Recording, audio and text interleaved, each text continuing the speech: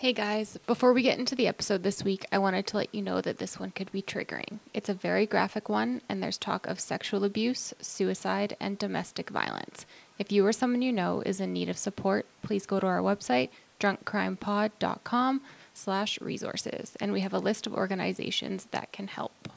Hi, I'm Lindsay. And I'm Alex. And we really like talking about true crime and drinking.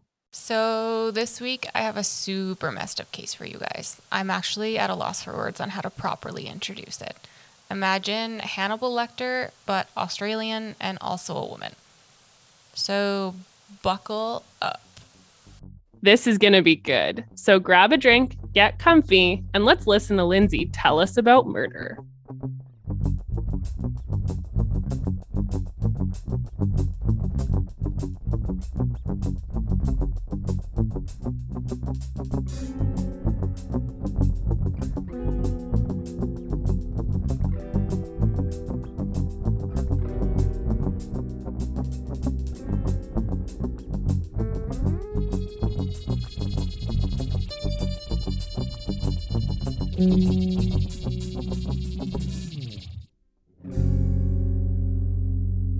Hello, Lindsay. Tell me what you're drinking. Hello, Alex. I'm drinking a red wine sangria that I made with the 19 Crimes Pinot Noir. I don't know what the Pinot Noir tastes like by itself. I've never had it. I've never had that one. I think I've had the Cab Sav, and I think it's good. Yeah, it's good. Yeah. It's very good in this sangria, which has so it's red wine, brandy, it's grenadine, lemonade, a little bit of cinnamon, and some cloves. So it kind of tastes like Christmas, but sounds summer. like Christmas. Summer Christmas, because the lemonade.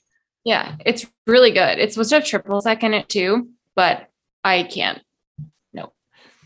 Mine has triple sec in it. Did you mix any berries in? Yeah, raspberries. Oh, nice. See, when I was going to make the same one, I was going to put blueberries in it because it felt dark to me. I felt like that was suitable, but I didn't. I went the opposite direction. What are you drinking? So I used white, the vineyard in BC. I think it's called Dirty Laundry. Yeah.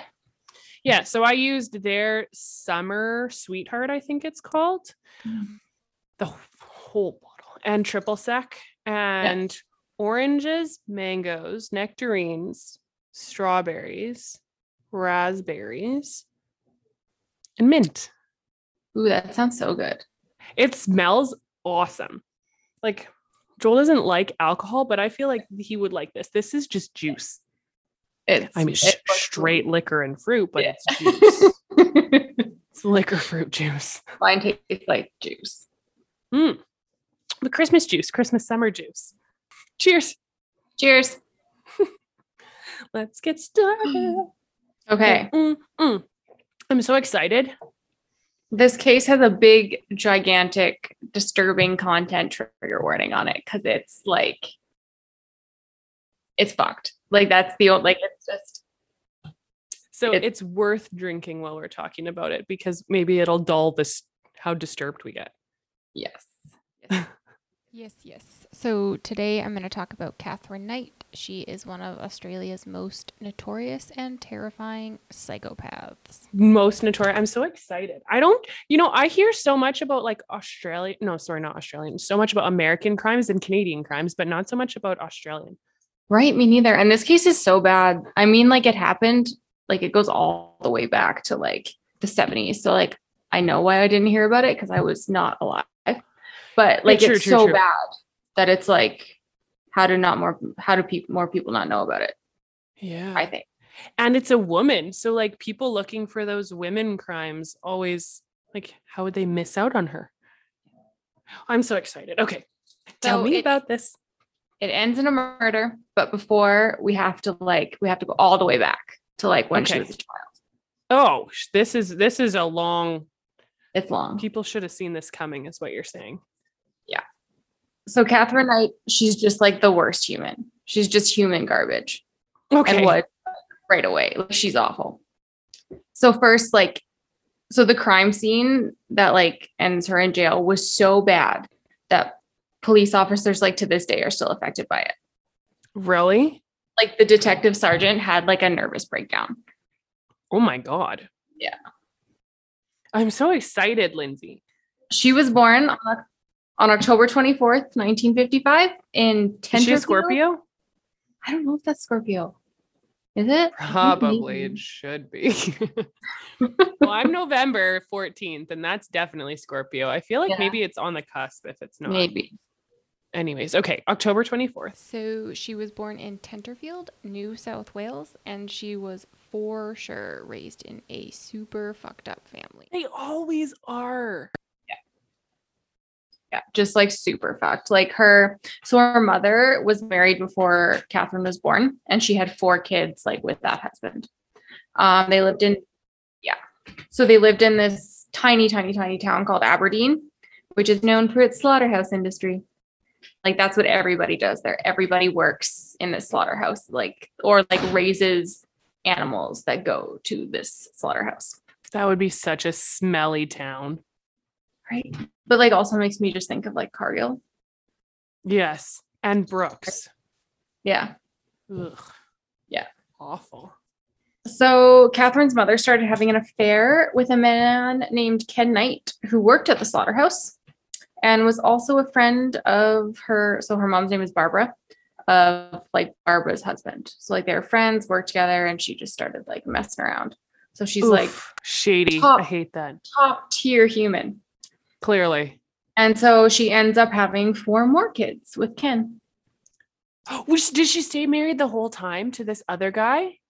No, she leaves the other guy and then like ends up with his friend and has 4 more kids. This woman has 8 children. 8 kids. Oh. It's too many kids. Oh. So she ends up having twin girls, Catherine and Joy, which I think is a funny name because they're both dicks. So when Catherine was 4, her stepfather, John, so like who Barbara was married to first, passes away. So all the kids come to live with Barbara and Ken. Okay. So now there's just like 8 kids in this house. Ugh. Ken, the new father, like Catherine's dad, and like 4 babies later, a fair father, is a piece of actual human garbage. And he was like an alcoholic and openly abused Barbara, like in front of the kids. Like all the time. Like so often that she would walk around like bruised. Then the kids were just like, nah, it's fine. Shrug it off. It's just normal. Oh, big T trauma. Yeah. And so this is super gross and awful. But he would rape Barbara as well, sometimes in front of the kids. They just like totally desensitized to like violence at like such an early age. And so Catherine says she was like frequently assaulted by her stepbrothers, and like other people's accounts like say that this is true. She's not like just making up, but like it actually happened. Like sexually assaulted and physically assaulted and like all of the assaulted. Yeah. And the parents beat the kids too. Holy so it's smokes. just like a shitstorm. No doubt. Yeah. Well, and I guess if that's what you see all the time, right? Like it just becomes nothing, the normal way of life. But it just gets so much worse. So Catherine, she went to high school, but was just really like going through the motions until she could like go to work in the slaughterhouse. At school, she was a huge bully. Like her and her sister Joy would just like beat the shit out of people. They would beat the shit out of each other. They're dicks. Catherine assaulted people with weapons in school, and one teacher even like injured Catherine in self-defense. Holy, this sounds so chaotic. Yeah. And so Catherine was known around town as having very violent and scary outbursts. But if she wasn't being like a rage monster, everyone was like, oh, she's super sweet. Like she's really nice. When she's not psychotic, she's a really nice person. I feel like that's coping. Like you have to believe in some sort of good about a person. Like I actually hate them, but sometimes they're nice. Yeah. You know? And she's only like, so she's in high school. Like still super young. Wow. Oh my God. Everybody's in high school sucks anyways, to begin with. That's like baseline awful. And then if you're awful on top of that, it's not good. That's not good. This isn't good. I know. So in 1974, after like failing her first audition to work at the slaughterhouse, she gets what she calls her dream job. So she eventually gets she gets to work at the slaughterhouse. She like didn't get the job at first, and is then is it like an interview, an audition? Yeah. Okay. So she doesn't get it at first, and then she gets her dream job. And then she gets her dream job and gets to go work in the slaughterhouse. Oh, that was her dream job at the slaughterhouse. Yeah, at the slaughterhouse. Good sign. Good sign. So she worked in what was called, so at first she worked in what was called the offal room, where she was like scraping blood and bone marrow from animal carcasses. Ugh. Yeah. Ew. Super gross. And I guess when she first started, her coworkers commented that she liked to go to like the front of the production line where they would that's where they actually kill the animals. Yeah. And they thought like maybe she was just like trying to learn and interested in like the process, but she's really super awful and fucked up. And nope, she just liked to watch the dying. Because eventually she got promoted to doing like that job, and instead of that's a promotion. Yeah. I mean, I guess cleaning up blood and guts. Most things would be a promotion from that. And I don't know the slaughterhouse hierarchy, but right. And so like it's all awful. Like all slaughterhouse stuff is awful. But I like you would like they kill the animal like quickly, so like they're not suffering. So but not isn't it like a tool that like just goes right into their skull and like it's like a second or less? I think so now, but like at this one they like slit. Oh, I guess it was the 70s. Oh, okay.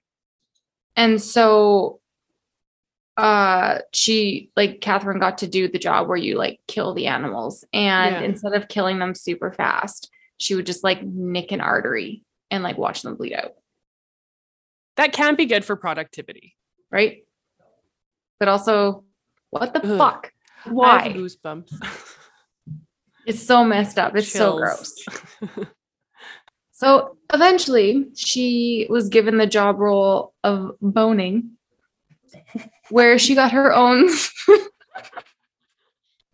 That makes me think of like American Pie, where the Eugene Levy's trying to help with like her vows. And they're talking about like sex, and she's like, I just call it boning. Yeah. Oh man. Well, and language is different in different parts of the world, so it's so funny, but that's very funny to me. Okay, so she got a new job. A new job, boning, where she was given her own set of butcher knives. She was so obsessed with her knives and loved them so much that she hung them above her bed. Man, that's like some Wednesday Addams Mobile, like baby, like the Addams Family baby mobile shit. Yeah. And she was like way too good at using them. Oh no. I feel so uncomfortable. Yeah, me too. It's so bad. And so she's also like a super strong lady. Like she's like 6 feet tall and up, and like freakishly strong. Like she's a beast of a woman. Well, she's been beating up people for her whole life and like having to protect herself against her family. So I guess that doesn't. She's so fucking scary. Like scary before you even know everything that she did in her whole history. Yeah. So this super strong, scary, super violent lady had like quite a few relationships. Oh, yeah. Good for her. With men, women, both? With men. Okay. Like, yeah. Yeah. But like maybe this is normal. Like maybe, okay. So let's picture it. We're in Slaughterhouseville. And then she's like queen of the slaughterhouse. You're like, I like your style. You're moving up in the company and in the slaughterhouse world. I'm going to hitch my wagon to you. Which like totally makes sense like in the beginning, because she's still only like right? 17 or 18 right now. So like she's just kind of like known around town as having like crazy, scary outbursts and like being ragey, but also like kind of nice. but also and like scary, really good at her job and like but being like kind of obsessed with death, but like she doesn't have like a reputation yet. but also like nice sometimes. Yeah. So we have to talk about all her relationships. So you just get like a big view. Oh, I'm so excited. This is fun for me. I of love what this. she's like. So her first relationship was with a man named David Kellett. What was his last name? Kellett. Kellett. Yeah. Okay. Like Kelleett. Mm-hmm. She met him at work in 1973, and he was said to be like a super good guy, but like to fight people while he was drunk, but like a super good guy. Okay, I feel like that's normal. You can't really judge people by that. That sounds like a lot of men that I know. And she was just like the boss in this relationship. Like, okay, dominated him. Like he didn't have a home. Okay, so they got. He didn't stand a chance. He did not. This poor guy. So they got married in 1974. Oh, they got married. Like, yeah, but like she forced him into it. Okay. Like one day on their lunch break, she was just like, "We're getting married." Oh. And then they got married. Like they showed up to the wedding and David was just like shit-faced. Oh. Okay. That's a very good indication. Just drunk. I'm sure this will last. Yeah. So on their wedding day, her peach of a mother, Barbara, gave David some advice. So he says, "The old girl said to me, watch out. You better watch out or she'll fucking kill you." She said this about her own daughter. And like mama knew. Yeah. Forewarning, foreshadowing. You're foreshadowing right now. Ooh. And like, well, he's shit-faced. Like, what's he gonna do? Yeah. Also, man, if you run from this wedding, she might kill you anyways. Lose-lose situation for David. Right. Ooh. It's garbage. So on their wedding night, David woke up to Catherine strangling him and punching him in the face. And was there any violence before they got married that was documented? Like they would fight and like had violent fights, but he was just kind of like she was the boss, and they would like if David got into a fight like while drunk, like they would like fight alongside each other. Oh, okay. Well, just like her and her twin. So it's like the same. Okay. Yeah. Okay. And so apparently he was just like, cool. And they just like went along with married life. He wasn't like, maybe I should not continue this fucked up relationship. I would call that a big old red flag. Mm-hmm. Like maybe like a red banner of flags. So things did get like super violent. And one time she hit him in the back of the head with a frying pan. He ran to the neighbors for help, and he ended up in the hospital with like a very, very serious skull fracture. Like a cast iron pan, like a heavy bottom. Like knocked him in the head with a frying pan. And you don't know, like the reason was because he came home late. Oh, wow. This is a messed up relationship. Yeah. And he didn't leave her. He didn't leave her. So this guy also has some stuff going on. Yeah. So in May of 1976, right after she had their daughter, they had a daughter named Melissa.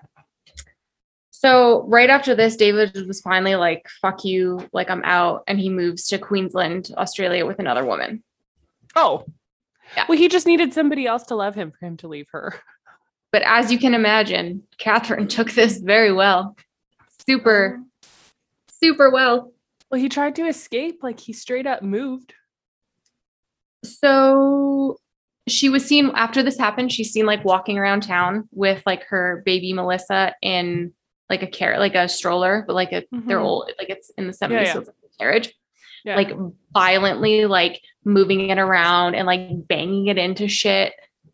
Oh. And yeah. This poor baby. Yeah. Like super fucked. And I guess she also threatened to slice up the baby. I think that was also, yeah. And so another lovely thing. Normal for this town? I know.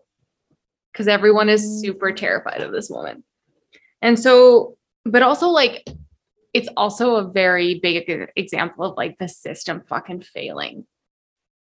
Right? Like she should have, so after the incident with like the stroller and like to her saying she's going to slice up her baby, she's actually put in like the mental hospital. Yeah. But like then she's just like released. Like she's just good. For sure. She seems like she should be totally stable. And so then because like it needs to get worse. So after she's released from the mental hospital, she takes baby Melissa and puts her on the train tracks minutes before a train is due. And while this is happening, while her baby is on the train tracks, she somehow like procures an axe and goes into town and just starts flailing it around. And so someone rescues the baby. So like Melissa is safe. And she was arrested for this and taken back to the mental hospital. I fucking hope so. But checks herself out the same day. And her child was given back to her. No, I refuse to believe this. Yep. Like, baby daddy takes off and is like, you're very violent and you should definitely raise our daughter. Yeah. And the police are like, yeah, you can have her back. Yep. It's fucked. I got nothing. And like, I already got nothing, and I know that this gets worse. Shit. So after being released and getting her daughter back, she's living with her parents. Oh no. It's okay though. She's just living with her parents. So she tells her parents that she needs to go home and pick up some supplies, which ended up being her giant slaughterhouse blades, scissors, and some bandages, which is just like normal stuff that you had carry in your backpack. Like your prized items. Yeah. So she takes her daughter and goes to, I think I read it's like a coworker, like a teenage coworker from the slaughterhouse, like his house, like where his family lives, and knocks on the door and says, like, my daughter's sick. We need to go to Queensland. I need to like go to the hospital. And so this woman wants to help her. So this lady like packs all her many children into her car, goes to give Catherine a ride. But when Catherine sees like how many people are in the car, she's like, this is too many of you. I got to get rid of some of you. And so she grabs her giant slaughterhouse blade and just starts like going batshit and just again flailing it around and like goes so nuts and like swinging it and actually ends up like cutting one of the girls. How many kids were there? Like how many people were there in the van? I think like 5. 5 kids or 5 people? 5 people. I may have also just pulled that number out of my ass, but like there was quite a few people. Fair enough. And so then she starts like rooting around in her yard, which nobody knew at the time, but like this is where she kept her gun. She kept her gun in the yard.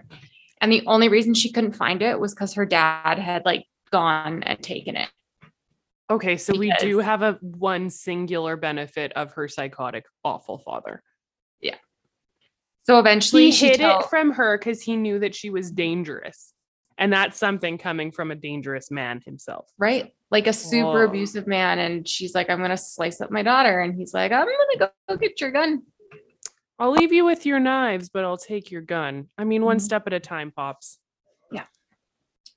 So she she like fucking takes this family hostage and is like, you have to drive me to Queensland because we're going to find my husband. And her plan was abandons all like pretenses that she's going for all like baby. Ruses that she's going for a baby. Like we're going to go find my husband and I'm going to kill him and his mother. Oh, yeah. Just because I watched in a documentary that I watched, it was because like she's like, that's how you truly hurt like a man. You kill his mother. Oh, okay. Very Freudian of her. She's just like a trash goblin. Like I was going to call her a trash panda, but that's too nice. Pandas are cute. Pandas are cute. And she does sound like a goblin of trash. So this family like convinces her that she needs to stop for gas. And so the family takes this opportunity to like run from the vehicle and barricade themselves in the office of the gas station. But Catherine then goes stage 12 insane and with her bare meaty hands rips the blade off of like a lawnmower that's attached to the back of a tractor, like what we had on the island. Like, yeah. Like a ride-on mower type thing. But like bigger because it's attached to the back of a tractor. A tractor, so okay. So she rips this blade. She freaking hulks it? Yeah, just rips it off because she needed like a bigger blade to cut into the office. I think so. Eventually she actually like gets this, like the office door open and like there's this whole fucking screaming family in there. She's holding her baby. She's got like a tractor blade and like the cops actually do, like they show up and they disarm her by attacking her with brooms. What the fuck? Yeah.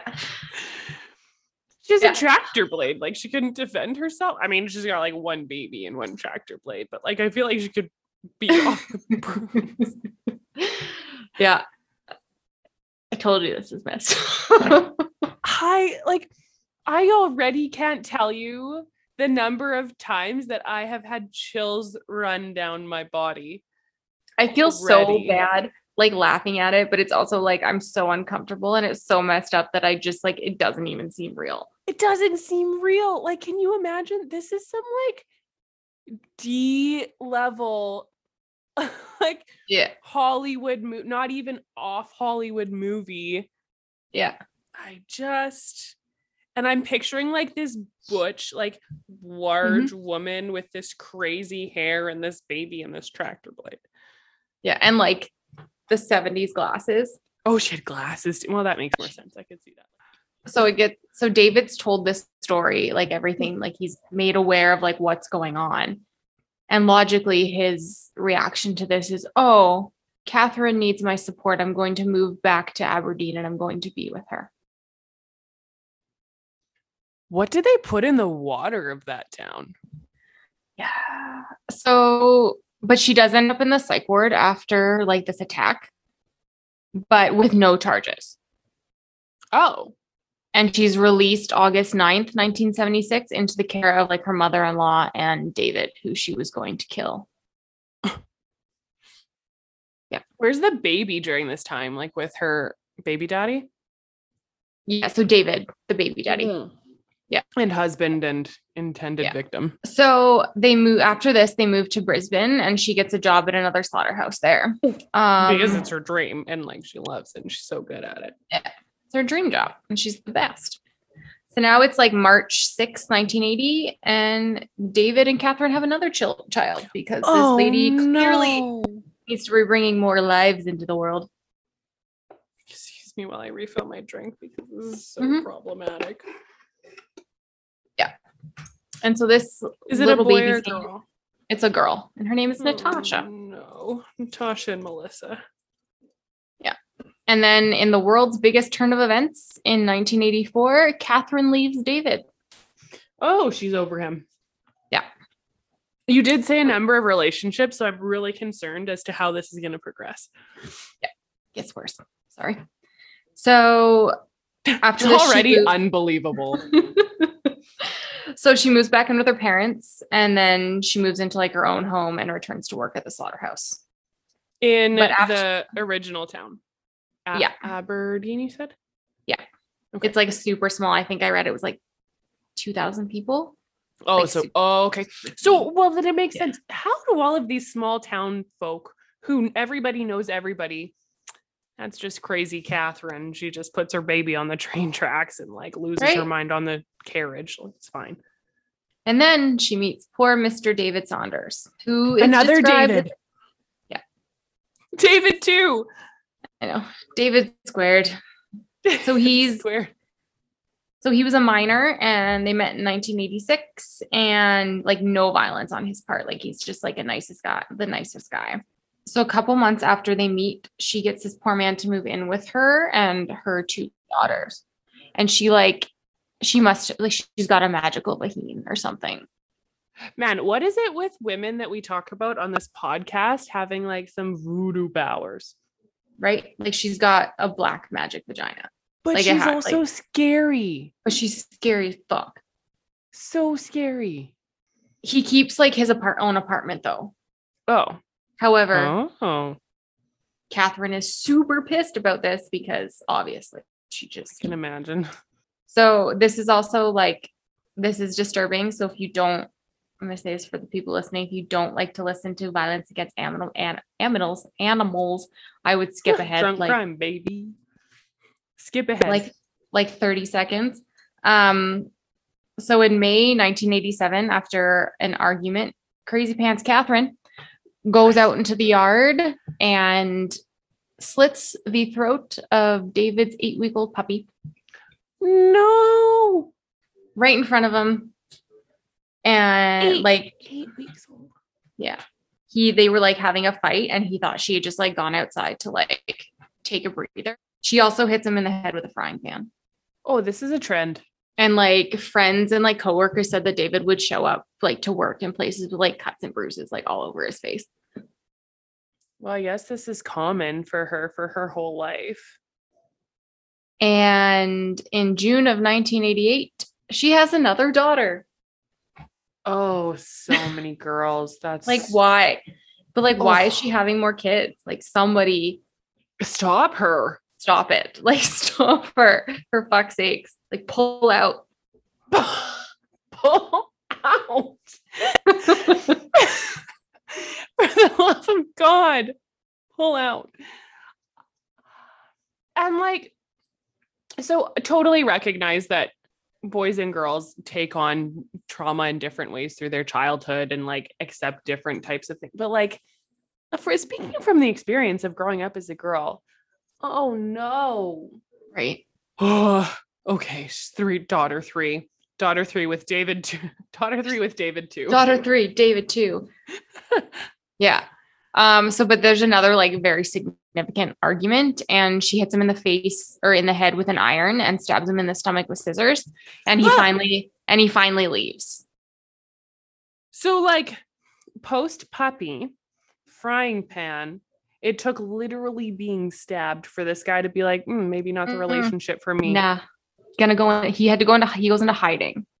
Oh my God. To like get away from her. But several months later, because like she has their fucking kid, he comes back because he wants to see his daughter. And so Catherine had like actually gone to the cops and like told this story of he was violent to me and I'm the abused, battered wife, and she gets like a restraining order against him. But this is in the town that she's been in for forever. Like they didn't move, right? No. So the cops have to be like, so they don't. The cops are like, actually, you terrify me too, so I'll give you what you're after. Yep. So like they didn't work out. Thank God. Lucky David 2 and David 1. So lucky Davids.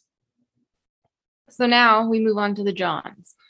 So in 1990, she's with a man.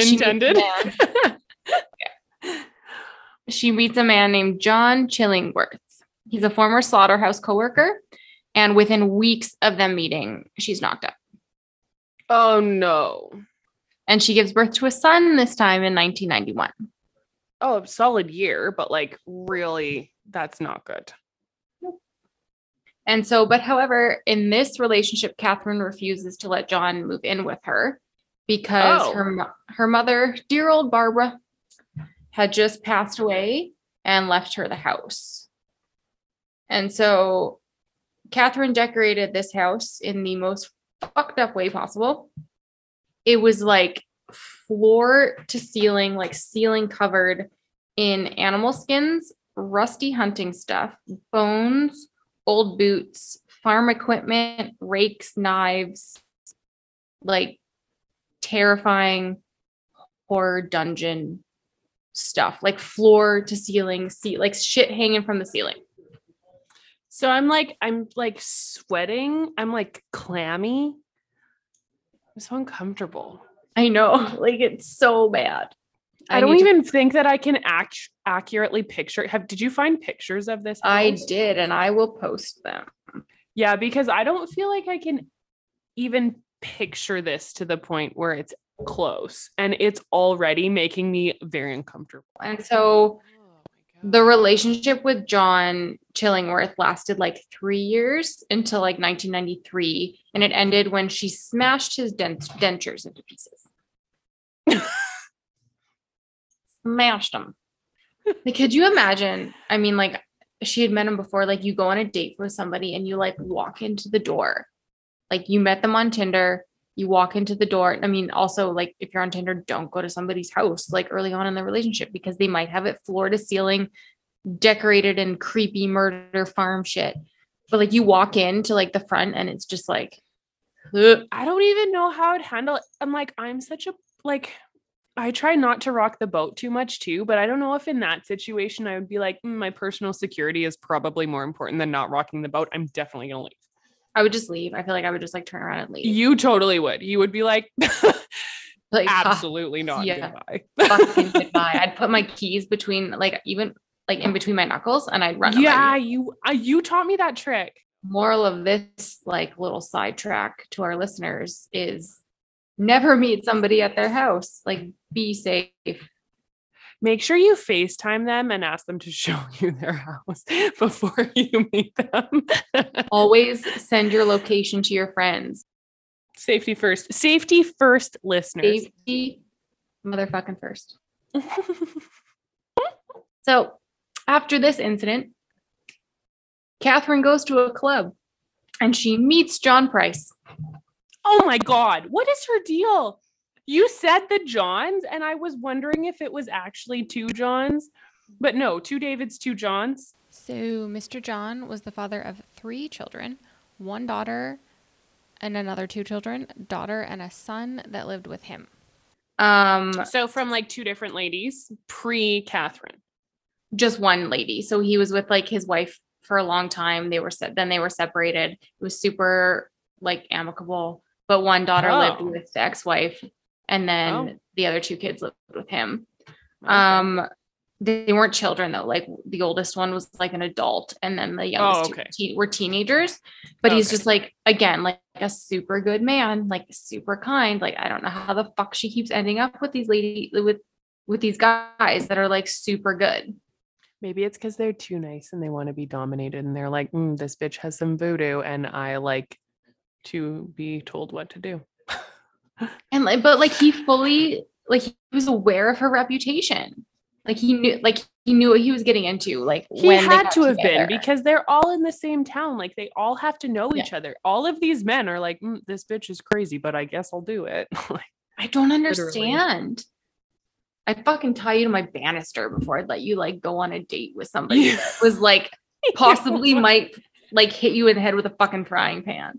Or like stab me or my dog. Yeah. Like, or kill your dog if you like made them mad, or smash your teeth. Like dentures. So like John's kids were super weirded out by her.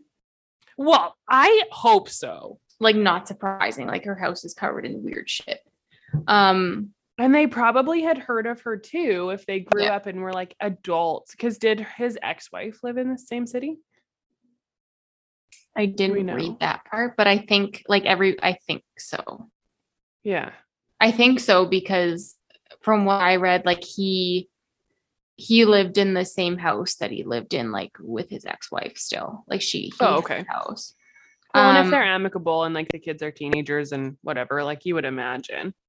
Yeah. And like him and his ex-wife never actually got like officially divorced. They were just like separated. And so this made Catherine fucking nuts. Like super pissed. He like refused to marry her. Like was just like, no, like I'm not doing it. I don't want to. Ooh. Like to the point of where she fucking stole some of his money and bought herself a ring. And he was just like, fuck you, not doing it. In the beginning, how did these guys like ignore the red flags though? Like, so in the beginning, like apparently they had violent fights, but like she was also trying to like be on her best behavior. Yeah. But also like violent fights, like no. Yeah, I feel like violent fights never really get unviolent. So they fought over like his refusal to officially divorce his wife a ton. Fair enough. Oh, and he had put everything and his house in his kids' names. And so she was just like a rage monkey about. Yeah, but all that of makes it. sense that somebody would Yeah. do that. Like Yeah. Joel did that. He has that. Right. As he should. But in retaliation, she fucking gets him fired from his job of like 17 years and he loses his freaking pension. However, she starts seeing him again like a few months later. Man, this woman. She's got black magic vagina. Black Like she magic had like, vagina is the truth.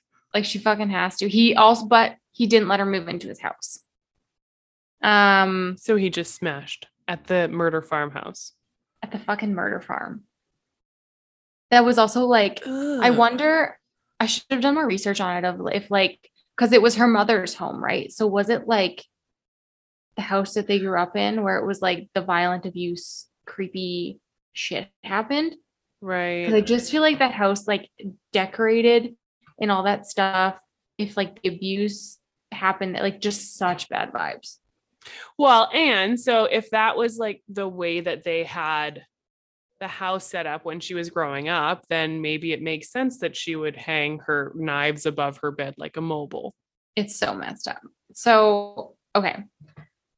So John Price and Catherine are back John together. Yeah, John too. Okay. John too. So they had always had like violent fights. Like it was just like that's how it was. But she was being like a trickster in the beginning and like being on her best behavior. And Sneaky Catherine. Before like she went nuts and he kicked her out. But now, what do you mean? I thought they didn't live together. They don't. They lived together the first time. And now they don't. And then they broke up, and he was like, "We're definitely not living together, and I'm still not marrying you." Exactly. Yeah. Okay. And so, but now like the fighting's happening more often, and now it's worse. Like back to frying pan crazy. That's like where we're back to. We're done with faking it. Yeah. Like after one really bad fight, he actually like gets out of the house, runs to the neighbors and is like, she's gone for the butcher knife. Like I had to get out of it. And she knows how to use it. Right? Because she fucking hangs them above her bed. So actually before the murder, this psycho actually said to her brother, I'm going to kill Pricey, which is John's nickname, and I'm going to get away with it because I'm going to make out that I'm mad. And so like John Price, so John too, is like scared. So now we're at like the main event. We have been building up for quite some time. I'm going to give like another disturbing content warning. Like if you couldn't sit through Silence of the Lambs, like stop listening. Oh my. My. So the day before the murder, Catherine is acting super, super weird, like according to her children. Honestly, like let's just pause for a second. What do you feel like is weird at this point with this woman? And like what I'm going to say, crazy murder farmhouse plus regular abuse. What constitutes weird? And I mean, this part is weird, but I also find it super interesting that this is what they say is weird. And the other stuff, they're just like, and like still defend her. Like, it's very strange to me. So first she goes to her sister Joy's house to get a video camera that she had left there. Okay. Joy's around. She goes over, visits Joy. Knock, knock. Hello. Can I borrow your video camera? Yes, here you are. Thank you. Goodbye. Okay. And then she goes to her daughter Natasha's house and she's taking like videos of herself playing with like Natasha's baby. And in this, I don't like that. I don't like this weird ass fucking video. She says stuff like, I love all my children and I hope to see them again. And like a bunch of stuff that could be like interpreted as like a last will and testament kind of borderline suicidal kind of thing. Okay. Like her kids kind of were very concerned that she was like going to take her own life. And then she also leaves her because she's got two like younger children. She leaves them with Natasha for the night. So her two babies her baby that she had with John 1, which is like 88 and 91, I think. Maybe. So she had two babies with John 1? She had one, but then she had another one with David. Yeah. 2? So she had 2 with David 1 with David 2, and 1 with John 1. Yes. Yeah. So David 2 and John 1, she left with Natasha. With Natasha, yeah. Okay. Now, while Catherine's being creepy as fuck and going and creeping on her family. Ew, yes. John Price actually goes to the court to try to get like a restraining order against Catherine. Oh, so this is a very weird day. Yeah, like a very strange day. And like, I'm going to eat my sangria. I apologize. I'm going to eat far away from the microphone so you can't hear me chewing. And he actually also tells his coworker, like his new coworkers, because he's gotten a new job because bitch got him fired. After she got him fired, right? Yeah. That if he doesn't come into work tomorrow, it's because Catherine killed him. And so his coworkers and friends are like, dude, like, don't go home. But he's scared because he's like, well, my kids are at my house. Like, I'm scared she's going to kill my kids. Like, if I don't go home, like, I'm scared she's going to do something to my kids. So he goes home. Shit. I can imagine that. What would you like in that situation? You gotta like, go. You gotta get your kids. Like, do you call somebody and like send them over into that? Like, no. There must like, be what some do you belief do? of like, I'm terrified of this person and they might hurt me, but I also struggle to think that that's something that could actually happen to me by them. Yeah. You know, like that, like, because there's always that arm's length. Like we read about this and you and I, like, we talk about this. But it's like you never think it's going to happen to you. Yeah, nobody does. Like, I mean, John like, too did, but like, do you call the police but also not and send them over to get your kids, or like? But then it feels like an escalate. It feels like a huge escalation to call the police, right? But I mean, he had recently run over to the neighbors. I don't know. I struggle with this because I can imagine a world where you're like, no, she, like, as much as she snaps like a biscuit, like, I don't believe that she would actually do anything more than bust my dentures. Right, because she's never with a frying pan. Like, in all of this time and like what, like, her fucked up childhood and like her weird obsession with murder and not like, she's never actually killed anybody. She's done all this crazy shit. But she's like never really violent stuff, and but never very violent stuff, but she's never actually like murdered. So then you would, in theory, you could think, if you were him, I'll go back to protect my kids. At worst, I may take a beating. I may get hit with a frying pan, stabbed, and have my dog die. But my kids will be okay and I can get out. Yeah. And there were no cell phones at this time, so it's not like he can call his kids and say, hey, hop on the city bus. Don't go. I feel like it's But they weren't living together, were they? No. But they just like would go over to each other's homes, right? Like, not they like... probably had keys. Yeah. Oh, he went home. John too. Jesus Christ, the cat just scared me. Oh my God.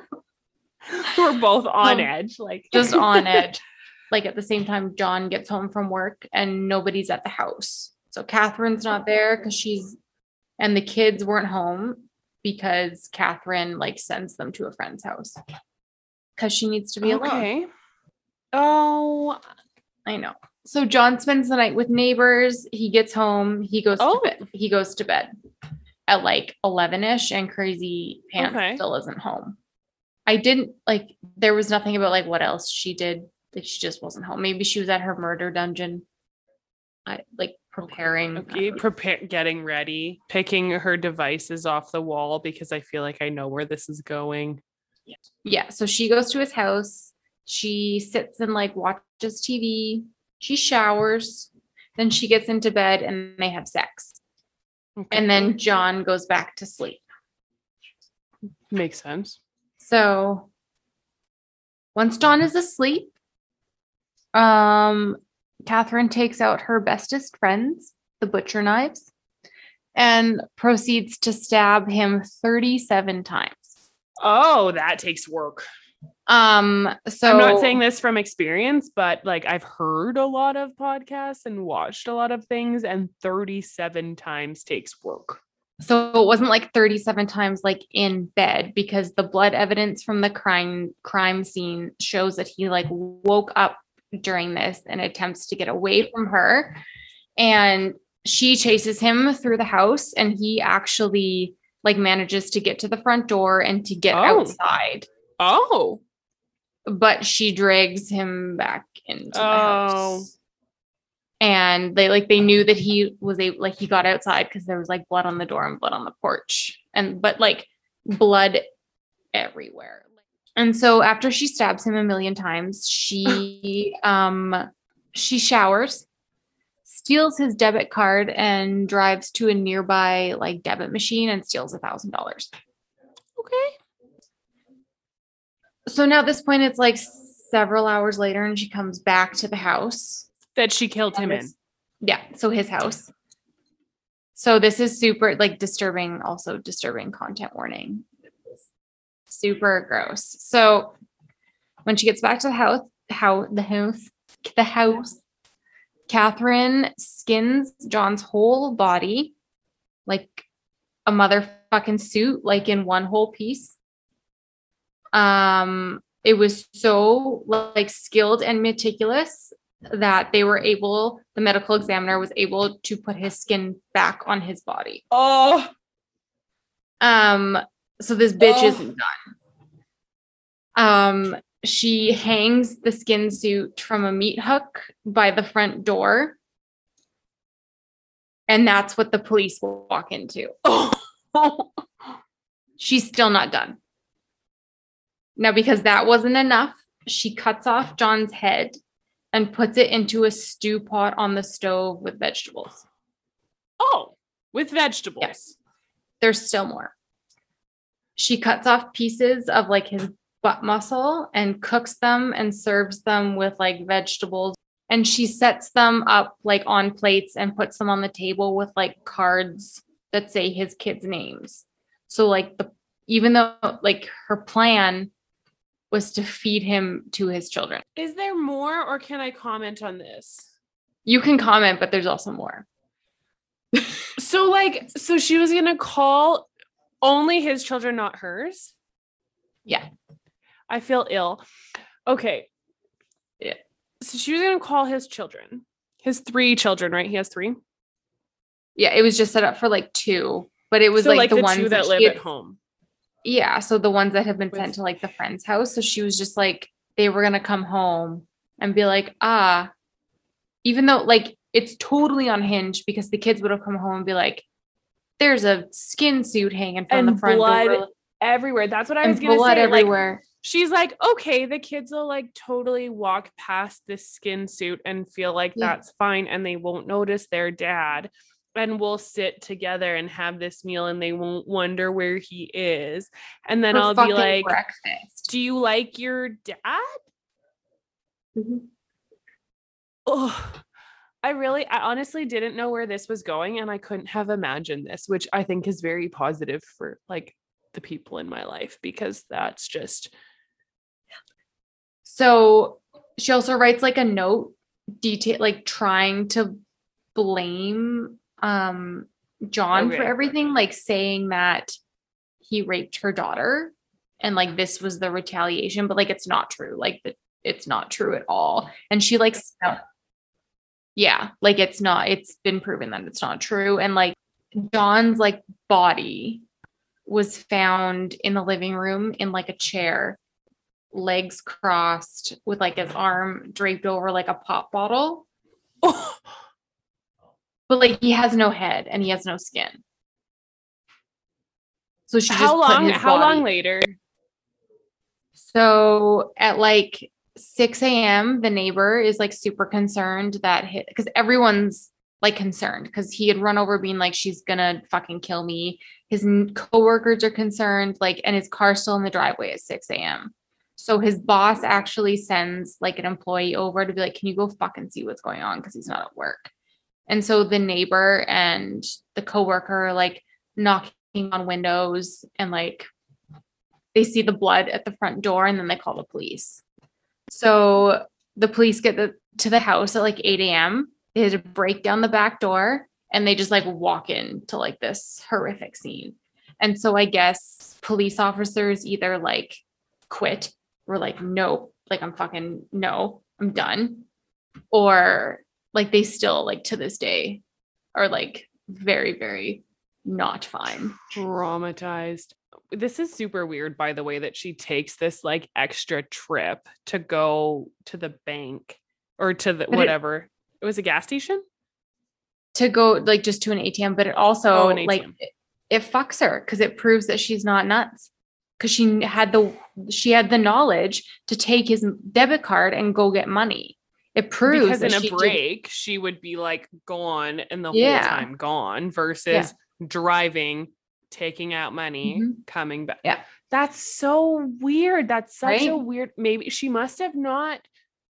And like biologically, okay, sorry, I'm all over the map. So she must have not been thinking in that moment. Like, I wonder what she was thinking that would have caused her to think it was a good idea to leave and go take money, but also then to come back. Because I've heard some podcasts, like a few psychological podcasts that I listen to, like forensic psychology, that say that if it's a rage killing, it doesn't matter if the person's dead, you kind of like keep going till your rage is gone. And so that's how some of these brutal acts happen, but that's not rage if you leave. No, and it's not rage, because remember she told her brother, like, I'm going to kill Pricey and I'm going to make it look like I'm nuts. I'm going to get away with it because I'm going to make it look like I was insane. True. Good point. Right. Good point. So like it was super calculated.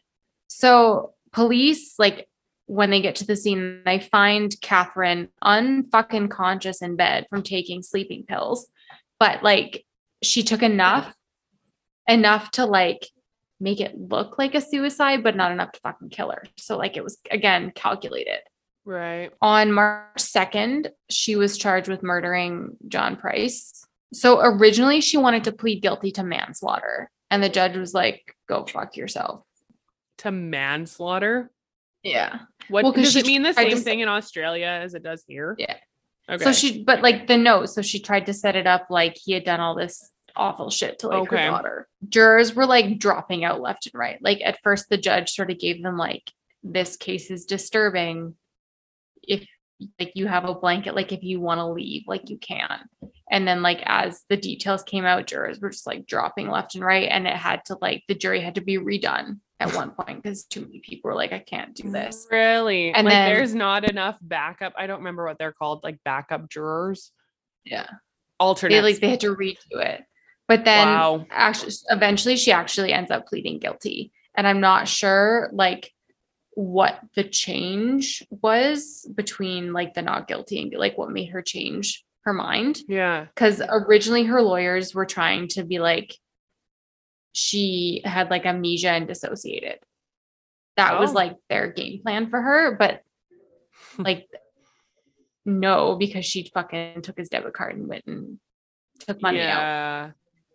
And also, okay, you can like, I feel like you can walk down that road so far, but can you walk down it to skinning his body?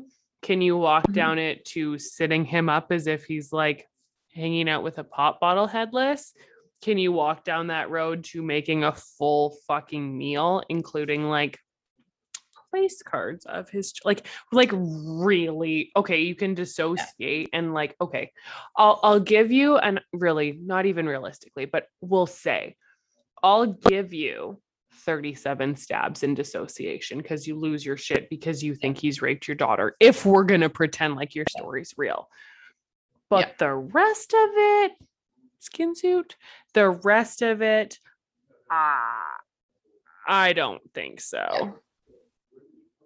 Like no even way. The Greyhound murderer, like that guy absolutely had some issues, and like what he did was horrific. Yeah. And it still isn't as horrific as this. I know. And he had a diagnosed, like he was schizophrenic, paranoid schizophrenic, I think. So to this is not that. And so the judge ordered like a psyche eval to make sure she understood like just to make sure like she understood what the guilty plea meant and she could like, that makes sense. Yeah. And so the forensic psychiatrist, Robert Delafour, he diagnosed her. So she was also diagnosed by 2 psychologists with BPD, so borderline personality disorder, which does make sense with all her like ups and downs. All of her outbursts and her ups and downs were like, but also he said, like, to be clear, BPD has nothing to do with the murder. Like, what she did that night, this is a quote, was, quote, what she did that night was a part of her personality, her nature, herself, not a feature of BPD, not even slightly connected. So 2 psychologists like diagnosed her with BPD, and then the forensic psychologist was like, to be clear, this has nothing to do with why she murdered these people. And throughout the trial, like she refused to take responsibility. So she pled guilty, but she also like refused to take responsibility. How'd she do that? In court, when they were talking about like the skinning and like what she did, she went fucking nuts and had to be removed from court and sedated. Really? Like why? Yeah. What was she nuts? Like in what way? Like angry or sad or like shaking and like chattering her teeth together and screaming like no, no, no, and like had to be removed. And it's like, bitch, you did this. Like you did this. Can you imagine being a cop, having to go in and walk through that scene and then having her react that way, knowing that she did it, thinking like, I am traumatized because of something that you did, and you get to act as if you're traumatizing to you now. That you did. That doesn't work for me. No, thank you. Yeah. So her lack of remorse caused the judge to sentence her to the most severe sentence that he could, which is life without the possibility of ever being released. Like he didn't set a parole period. On her papers, he wrote like never to be released. And this is like the first woman in Australian history for this to ever happen to. She did appeal the life sentence in 2006, claiming it was way too severe. But like, also, so is making like soup out of someone's decapitated head. But fine. I mean, to put it simply. Yeah. But it was like in September of the same year, like it was denied. Well, yeah. Good. So John's brother, after the sentencing, he ended up committing suicide. And like his kids still like suffer to this day. Yeah, with freaking bet. Like what happened. So Catherine is still at Silverwater Women's Correctional. She's a category 4 inmate and will never like not be, but she's also seen as like, I guess from what I've read, like the grandma of the penitentiary. Like if girls are like fighting, she'll bring them in and like try to resolve the conflict. And like, I guess her cell is like, people get like hoarder vibes from it, and it's full of like knitting and like weird shit. And I'm like, how the fuck can she knit? How does somebody let her have knitting needles? Yeah. So she's still there and is just never going to get out. Yeah. This is crazy. Like so I can't believe I've never heard of this. No, like from the start of this story. So like I've heard some different stories about some really fucked up families and really awful upbringings. And to be fair, some pretty incredible people who have come out of those. Right. And also some really despicable people who have. So the upbringing, like it's horrifying and terrible to consider kids that were raised in that type of environment. I don't even know what to say about this one. Like there's been so many times while you've been telling me this.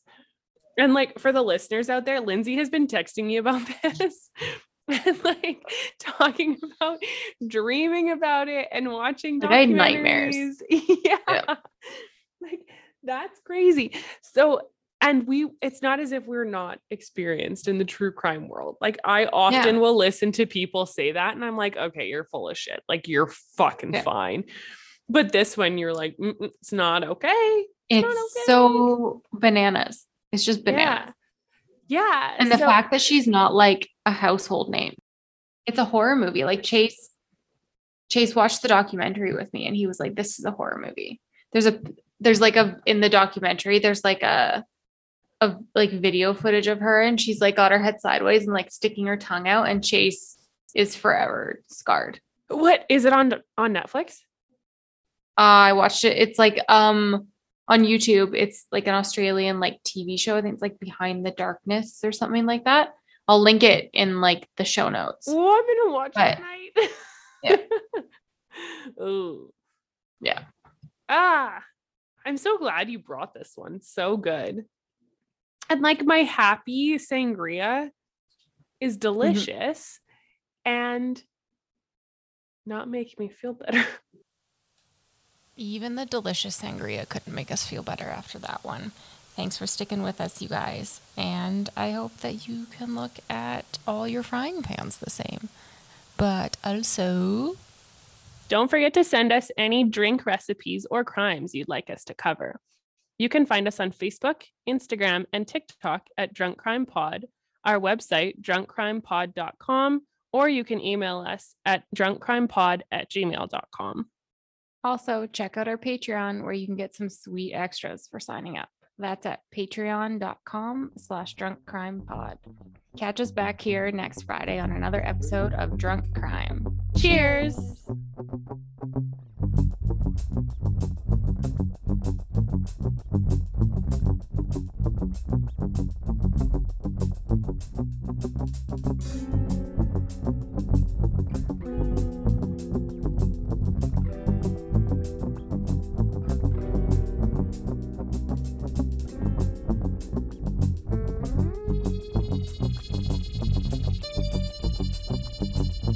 Mm-hmm.